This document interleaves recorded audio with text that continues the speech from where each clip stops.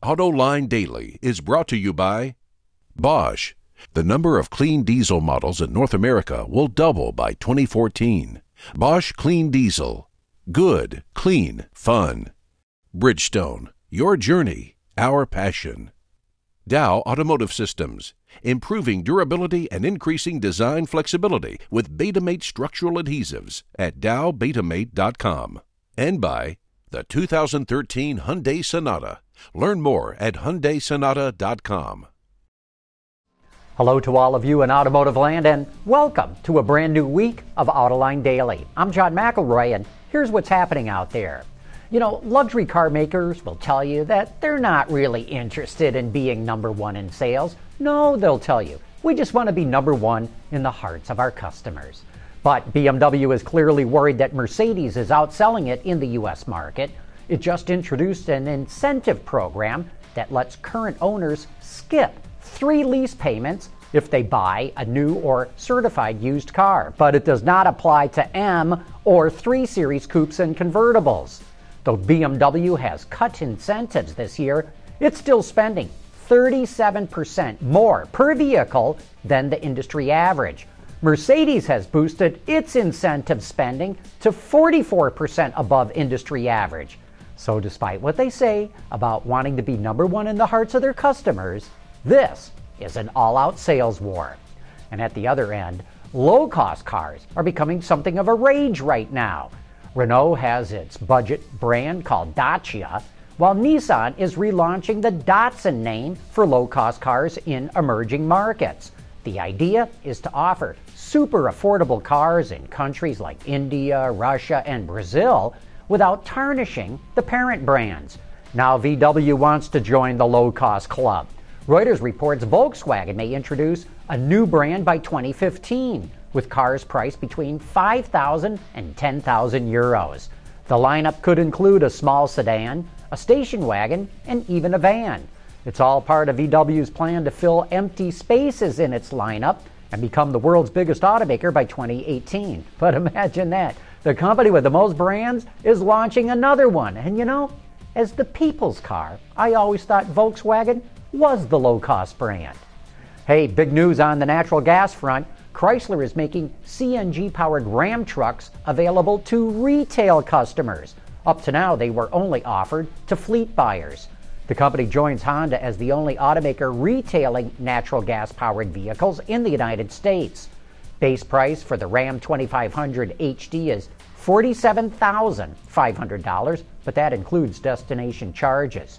The truck can run on both CNG and gasoline. Range is about 255 miles on natural gas. An 8-gallon gasoline reserve tank extends that distance to 367 miles. Fiat is a leader in CNG technology and really wants to use that advantage. To that point, Sergio Marchionne points out that they're going to lose $14,000 on every electric Fiat 500 that they sell. The new 2013 Ford Explorer Sport is aimed directly at luxury buyers. It features a 365 horsepower turbocharged EcoBoost V6 that's 75 more horsepower than the base V6. It has 20-inch wheels and an interior that took inspiration from fashion designers such as Prada. Ever since the new unit body Explorer was introduced, 51% of buyers represent conquest sales, with about 12% of those trading in high-end models. Prices of the Sport model start at $41,000. Chrysler is going to be one of the largest exhibitors at this year's SEMA show. It'll have 24 Mopar modified vehicles in a 15,000 square foot exhibit. Brands from Chrysler, Jeep, Dodge, Ram, SRT, and Fiat will be dressed up in over 500 Mopar performance parts and accessories. Coming up next, I'll look at some of the engineering that went into the new F-Type Jaguar.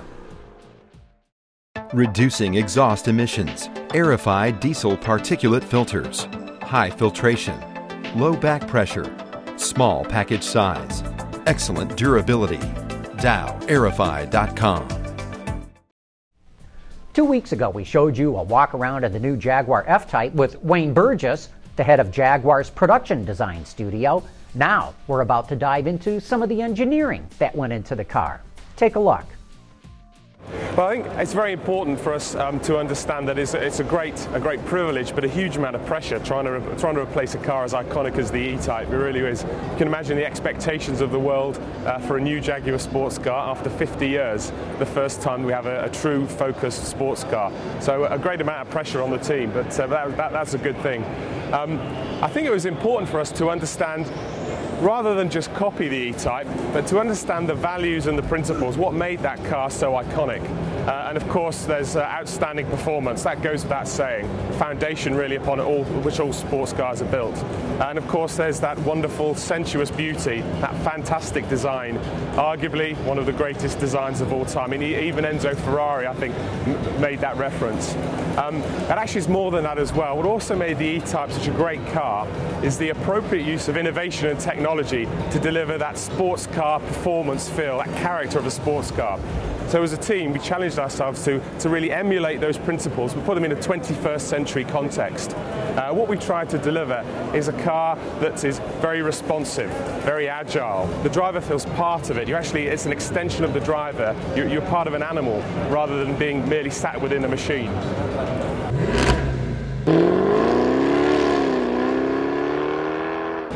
We've chosen 3 supercharged powertrains, 3 gasoline supercharged powertrains. There's a 340 PS V6 supercharged engine, a 380 PS V6 supercharged engine, and then the top of the range, which is a stunning 495 PS V8.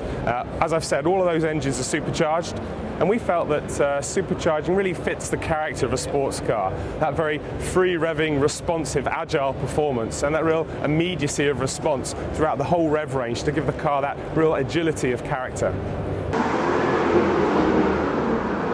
F-Type actually is the 4th generation of our aluminium architecture. We started the journey more than 10 years ago now. So Jaguar really are pioneers, not just in the engineering design of aluminium architectures, but in the manufacturing principles as well. And of course, aluminium is just perfect for a sports car. It's very, very light and it's very, very stiff. So it really underpins the performance characteristics of a sports car.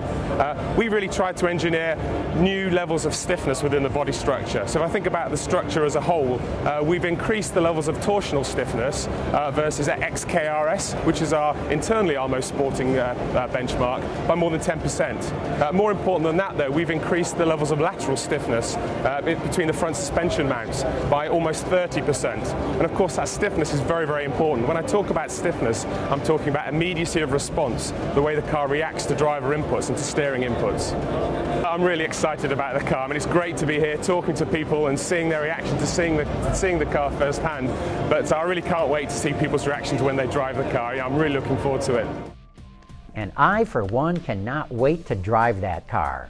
Hey, don't forget to tune in to Autoline After Hours this Thursday night. Ford's going to drop off the new Focus ST for me and the auto extremist to go over, and that should be a fun night. Anyway, that wraps up today's show. Thanks for watching. We'll see you tomorrow.